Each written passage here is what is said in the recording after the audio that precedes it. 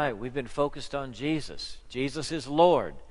And we're going to continue the focus on Him as we talk about the second of the cardinal virtues. Last week, I talked about prudence. This week, I'm talking about courage. Next week, on Super Bowl Sunday, I want to talk about justice. And guess what? On Mardi Gras Sunday, I want to talk about temperance or self-control. I had a reporter ask me, said, "What do you say about Mardi Gras?" Well, what I say is, you don't get a pass. There is no free pass. We are required with every breath we take and every word we speak and every deed we do to honor the Lord Jesus who bought us, whether it is Mardi Gras or any other day. And we are not ever to embarrass Him or bring shame to His name, no matter what the context. So there's no free pass for anybody in this room or anybody under the lordship of Jesus Christ in regard to behavior at Mardi Gras. I'm in Hebrews chapter 12. I'm going to pull the outline for courage right out of this text. So I want you to remember the text. You need to know this scripture, these words. The writer of Hebrews has hit a high note in chapter 11 as he has given the roll call of faith, and he rolls right into chapter 12 with this tremendous challenge to every believer. Courage was needed in the first century among the followers of Jesus. We're going to see some of the trouble and sorrow and persecution these folks who received this letter first endured for the sake of the gospel.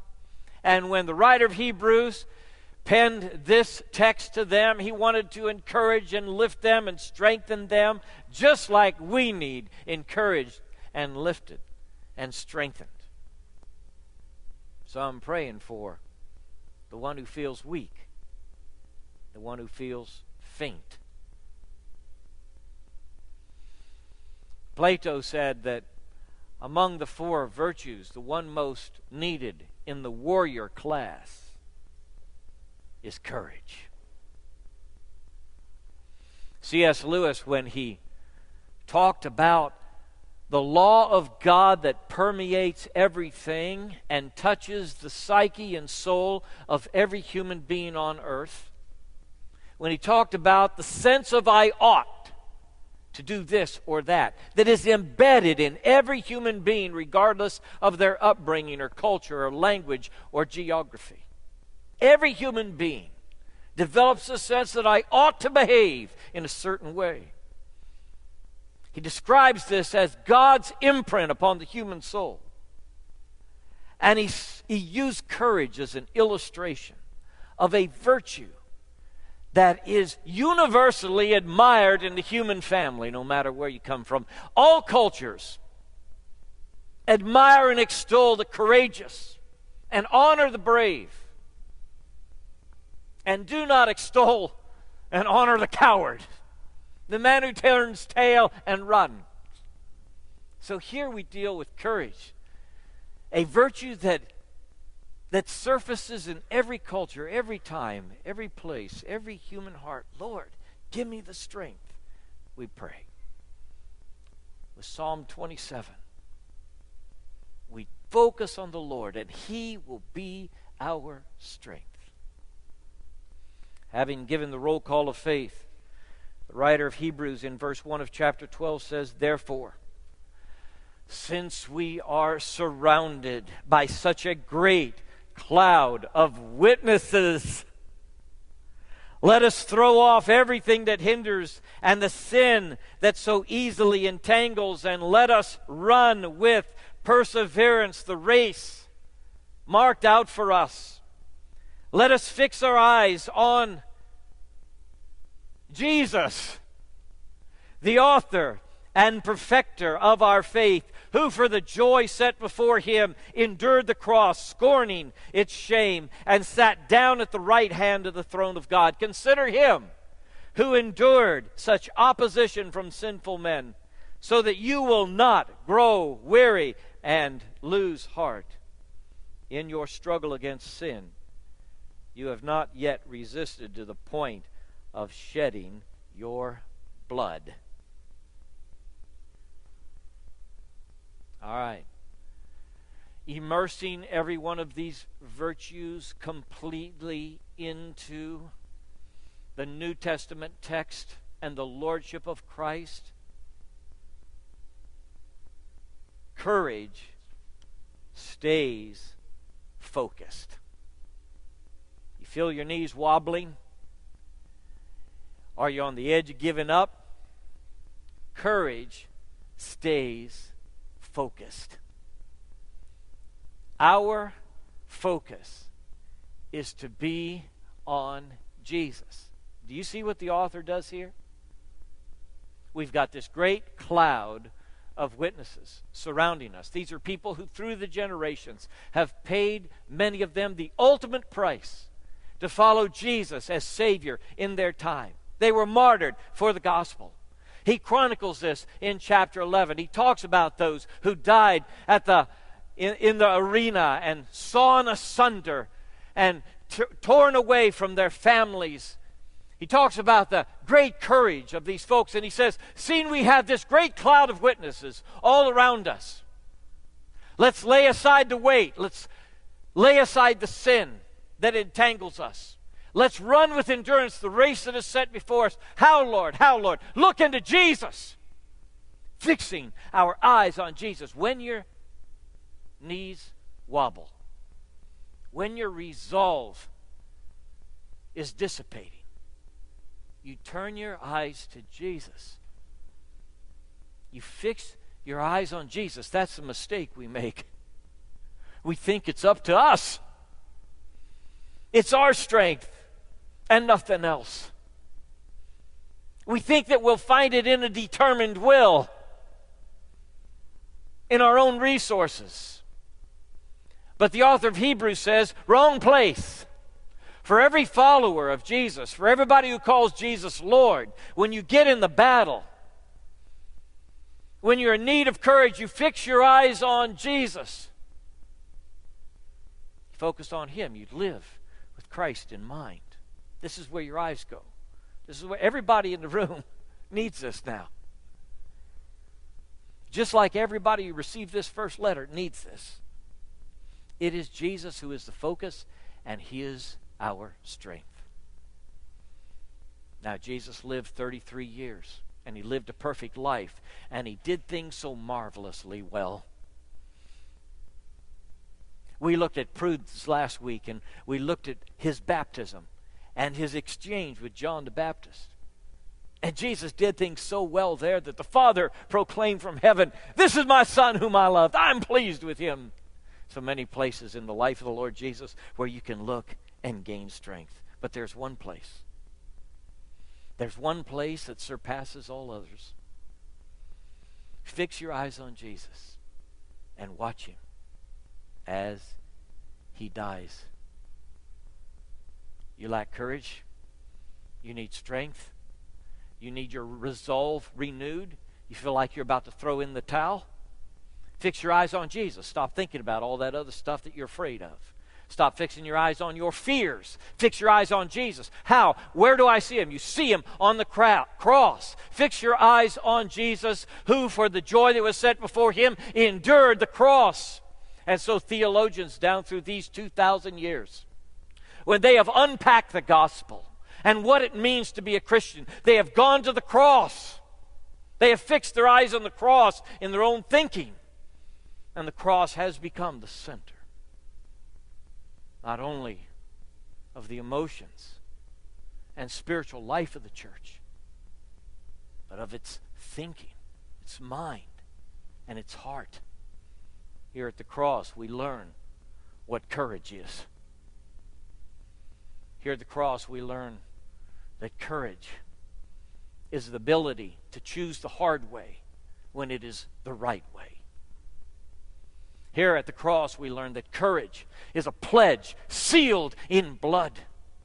Here at the cross, we learn that Jesus was willing to hold the Father's will to the dying point, even if it killed Him. To this extent, to this great extent, Jesus followed the Father's will. And so you, dear pilgrim on the planet now, seeking to follow the Father's will in your own circumstance, in your particular place, with the relationships around you and the unique nature of your situation. Fix your eyes on Jesus now. He begins and perfects your faith. And watch him as he dies. And say, Lord, this courage, this strength, this fortitude, this endurance, put it in me. Let me walk as he walked. Courage stays focused. And courage keeps the prize in mind. It was for what? The joy that was set before him that Jesus courageously endured the cross. So courage is not a virtue in a vacuum. It's a virtue that includes prudence and justice and temperance. There are a bundle of virtues here. And if you cut the cord between them, they fall like sticks on the ground. Courage is not you acting rashly without information and sacrificing your life foolishly in a circumstance you do not understand. That's not courage. Courage may act in an instant, in a moment of time. It prepares the person's character so they are ready to act in a moment if need be. But courage does not recklessly plunge in without understanding the situation or knowing the facts. Courage is not folly or foolishness. Courage keeps the prize in mind. See, there is a perspective to the courage of Jesus as he dies upon the cross. He's not simply laying down his life for no reason. He is laying down his life because he knows something. He knows there's a benefit in the future. There's a wonderful church to gather. There's a joy that's going to come from his sacrifice, for the joy that was set before him, for the joy of pleasing his Father and knowing this to be completely, to the very depth of his bones, the will of God. He died on that cross. And your courage, too, must have the perspective of future. You must be able to look forward and see that the sacrifice today is the benefit tomorrow. And understand the situation enough to realize that to go into this difficult situation is right, because you will reap the benefit of the joy later. You're going to need a sense of the prize as you live courageously for the Savior on this planet. There are moments when you're going to say to yourself, I don't know if it's worth it. You're going to ask the question of worth about living the Christian life, about being faithful to the truths that Christ has taught you. You're going to ask, I don't know if it's worth it. Is it really worth it? The cost that I am exacting from my relationships, the scorn that I am receiving. Maybe the financial price I am paying for being faithful to the gospel and faithful to my Lord. Is it worth it? I don't know if it's worth it. Humans ask that all the time.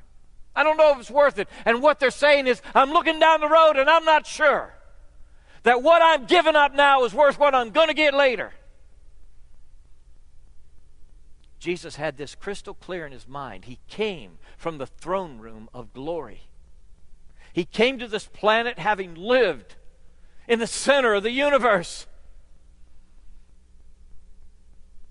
He knew the truth about the future and being in the Father's house. And he hoped that when he talked to us about the Father's house and the prize that was laid out for the future for us, that we would receive it as truth like he knew it to be. We sang, I go to prepare a place for you. We sang that this morning. It's right out of John 14. It's Jesus talking to his disciples who are going to give their lives, some of them, and their property, many of them. They're going to die violent deaths, some of them. Why? I'm going to prepare a place for you, and I want you to remember what I prepared for you.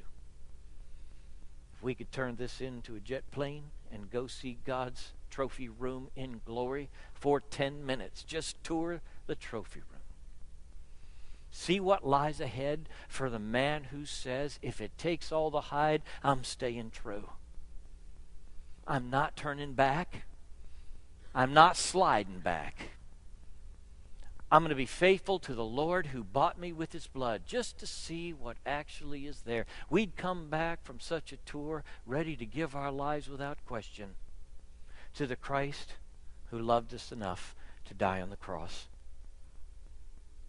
So the author of Hebrews says, look, are you getting weak? Fix your eyes on Jesus. For the joy set before him, he endured the cross. Now, that's the third thing I want you to know. Courage endures. Courage is not just a moment in time where you do something that is brave and sacrifice yourself. Courage is not simply the flash in the pan. Courage is more usually that quality of your character that keeps you walking in the Savior's way through days and weeks and months and years of sometimes fierce opposition and difficulty and suffering. Courage endures. For the joy that was set before him, he endured the cross. It wasn't fun. It wasn't nice. It was horrible. Torture and pain. But he endured it. When you read the book of Hebrews and you get to the end, you're thinking in your mind, okay, he talks about faith. He has the roll call of faith. By faith, Abel offered unto God a better sacrifice than Cain. By faith, Abraham left Ur of the Chaldees and went searching for a city. He was looking for the city that hath foundations, whose builder and maker is God. By faith, they did these things, and by the end of the book of Hebrews, you're seeing how close faith is to endurance. How close they are to one another. How that people of God achieve the goal through patience and endurance. That's what he says in his book. And the word patience there is the word to remain under. Patience is you remaining under. There are two Greek words for patience. Both of them are used in the book of Hebrews. One of them is long suffering, macrothumia, long staying in the flame. And the other is remaining under the difficulty, under the sorrow, under the trouble, remaining in the vice, in the grip, remaining there because it's the right thing to do. Courage endures. Now, brothers and sisters, I wish I could tell you that learning the endurance of courage is going to be a simple thing for you. And you're just going to have, a hangnail or something. And you'll have pain for a while and you'll have to take care of it. Eventually you get over it, but that's not what I'm talking about. This endurance that we're talking about as we fix our eyes on Jesus is the thing you never thought would happen to you. It happens to other people, but not to you. It's a circumstance that takes its grip on your life, and you never in a million years imagined you'd be dealing with this. And it doesn't seem fair, and it doesn't seem just, and you wonder why. It's you, and it goes on not for a day or a week or a month, but over and over and over again. You wake up every day, and you're dealing with the sorrow that grips your heart, the trouble stays there in your life. You know, Paul had something that bothered him. We don't know what it was. He called it his thorn in the flesh. And he prayed, he said 3 times that God would remove this thing. And I could see the apostle praying, oh God, remove this thing. I'll be a better servant. I can focus better. I'll do more for you. If I could just get rid of this thing, this trouble, this circumstance or situation, whatever it was. And then he said God spoke to his heart after that 3rd time he prayed and said to him, my grace is sufficient for you. My strength is made perfect in weakness. And then the apostle said, most gladly, therefore, will I bear this infirmity, so that the power of God may rest upon my life. You know what startles and amazes me? It's the courage of the individual who suffers unjustly and yet remains faithful. We have such stories right here among us. A young lady named Quell that some of us know, who just passed the 3rd anniversary of being shot 4 times and paralyzed and placed in that wheelchair. And she's discovering that courage for her is not just the moment after the shooting or 6 months or a year, but it's the challenges of year by year. Staying sweet of heart and soul, knowing that God will provide, remaining faithful to Him. Brothers and sisters, there are things that come into our lives and we just want to throw our hands up and quit. And sometimes we say, how can God be just and let this happen to me? That's when you fix your eyes on Jesus, the author and perfecter of our faith, the perfect Lamb of God who never sinned once. And you watch Him as wicked men nail Him to the tree. And you say, Lord, in me, let the cross be not just a symbol, but the way that I live, crucified with Him daily. So it's not I that lives, but Christ that lives in me. Courage, number 4, despises the shame. I told you I want you to remember this text, okay? It's Hebrews 12, 1 through 4. I want you to remember the text because all these things come right out of the Scripture and you're going to need it probably tomorrow.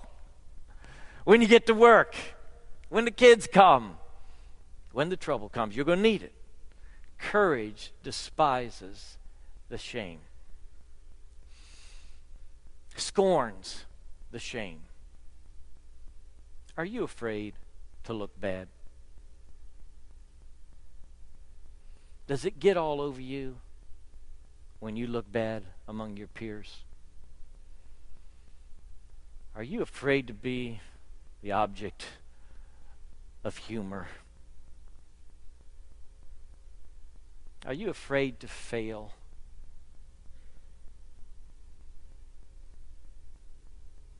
Are you afraid that people will say things about you if you do this or that? Jesus endured the cross despising the shame. Oh, the things they called the man on the middle cross. The things they said to Him, wagging their fingers as they looked at it. There by that public roadway where they hung Him up to die. And in order to complete the Father's will, courage required that he despised the shame. The text says, "Cursed is everyone who hangs on a tree." It was a shameful way to die. Nobody wanted to go there. What would the family say? Oh yes, Mary's son Jesus. He's the one they crucified outside of Jerusalem, I remember. The Romans hung him up. He was an insurrectionist, you know. He died with the needle in his arm. They put him in the chair. He hung on the instrument of execution. If we're going to walk with courage as Jesus did, we're going to have to stop worrying about what people say. That word shame is connected to the words that people speak, as well as the feeling that we have. The thing that God calls you to do, the greatest challenge of your life, maybe the thing for which you were put on the planet, so that when you look at it, you think, maybe I have come to the kingdom for such a time as this. Maybe this is mine. It will be for you like it was for Esther. It's life or death. It's all or nothing. The greatest challenge of your life is, by definition, the thing that costs you everything. You got to lay it all down or you can't get there.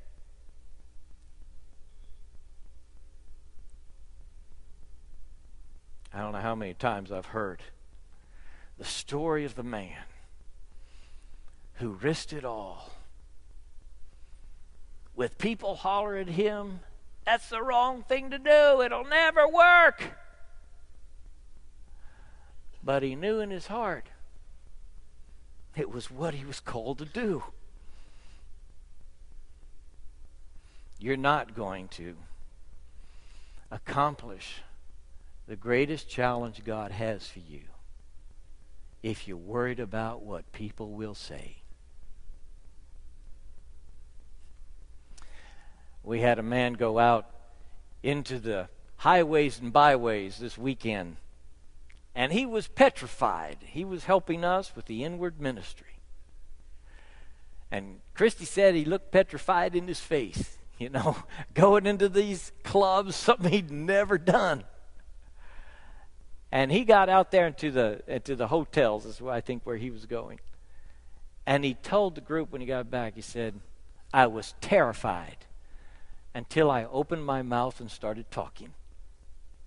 And all of a sudden, the peace of God settled on him, and he had a wonderful experience of sharing God's word and truth and doing this work."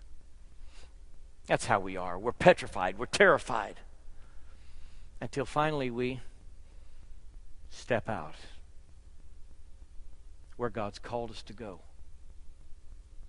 And you know what?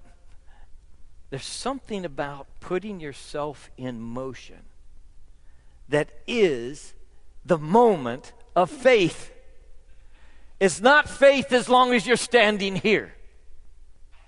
It's faith and courage when you take the step. I don't know what that means to you. There's a young person here in this room for whom that means something. And maybe a grandparent. And you know God's called you to do it, and you've been hesitating at the brink. And it's time to put it all down again. Faith wins the day.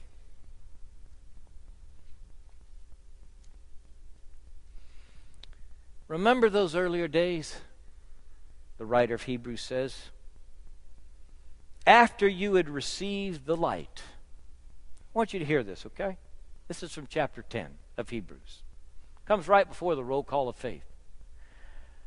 Remember those earlier days after you had received the light? You remember those days? Right after you got saved? Right after the light of the gospel dawned in your soul?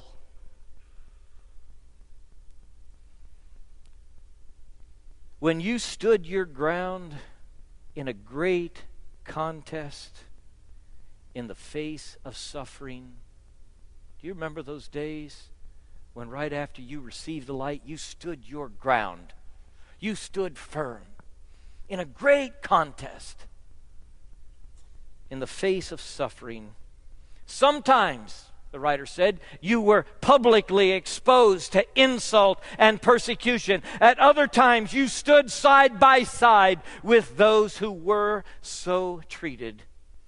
You sympathized with those in prison and joyfully accepted the confiscation of your property because you knew that you yourselves had better and lasting possessions.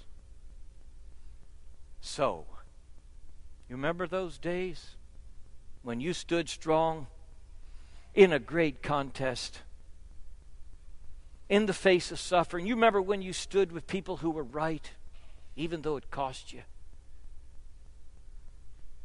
So do not throw away your confidence. It will be richly rewarded. You need to persevere so that when you have done the will of God, you will receive what He has promised. Let's bow our heads together. Courage is something we learn again and again in life. Sometimes we reflect back to our youth and remember how courageous we were for Jesus. And now we look at ourselves and feel like we are hiding from the arrows. We remember a time when it was a costly stand we took. But it's been a long time since we publicly identified with Jesus despite the scorn and shame.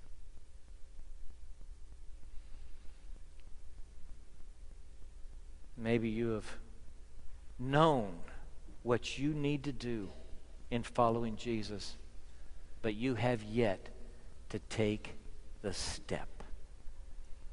I want to give you an opportunity to take the step. To step out and say, I've trusted Jesus as Savior, and I'm telling His church today. I have trusted Jesus as Savior, and I'm going to be baptized as a believer. I've trusted Jesus as Savior, and I'm identifying with His church. I've trusted Him as Savior, and I'm recommitting my life to the things I know to be true and right, and asking for the courage that comes with prayer. Lord, today, have your way. For those who stand on the brink, give them courage and faith to take that step. In Jesus' name we pray. Amen.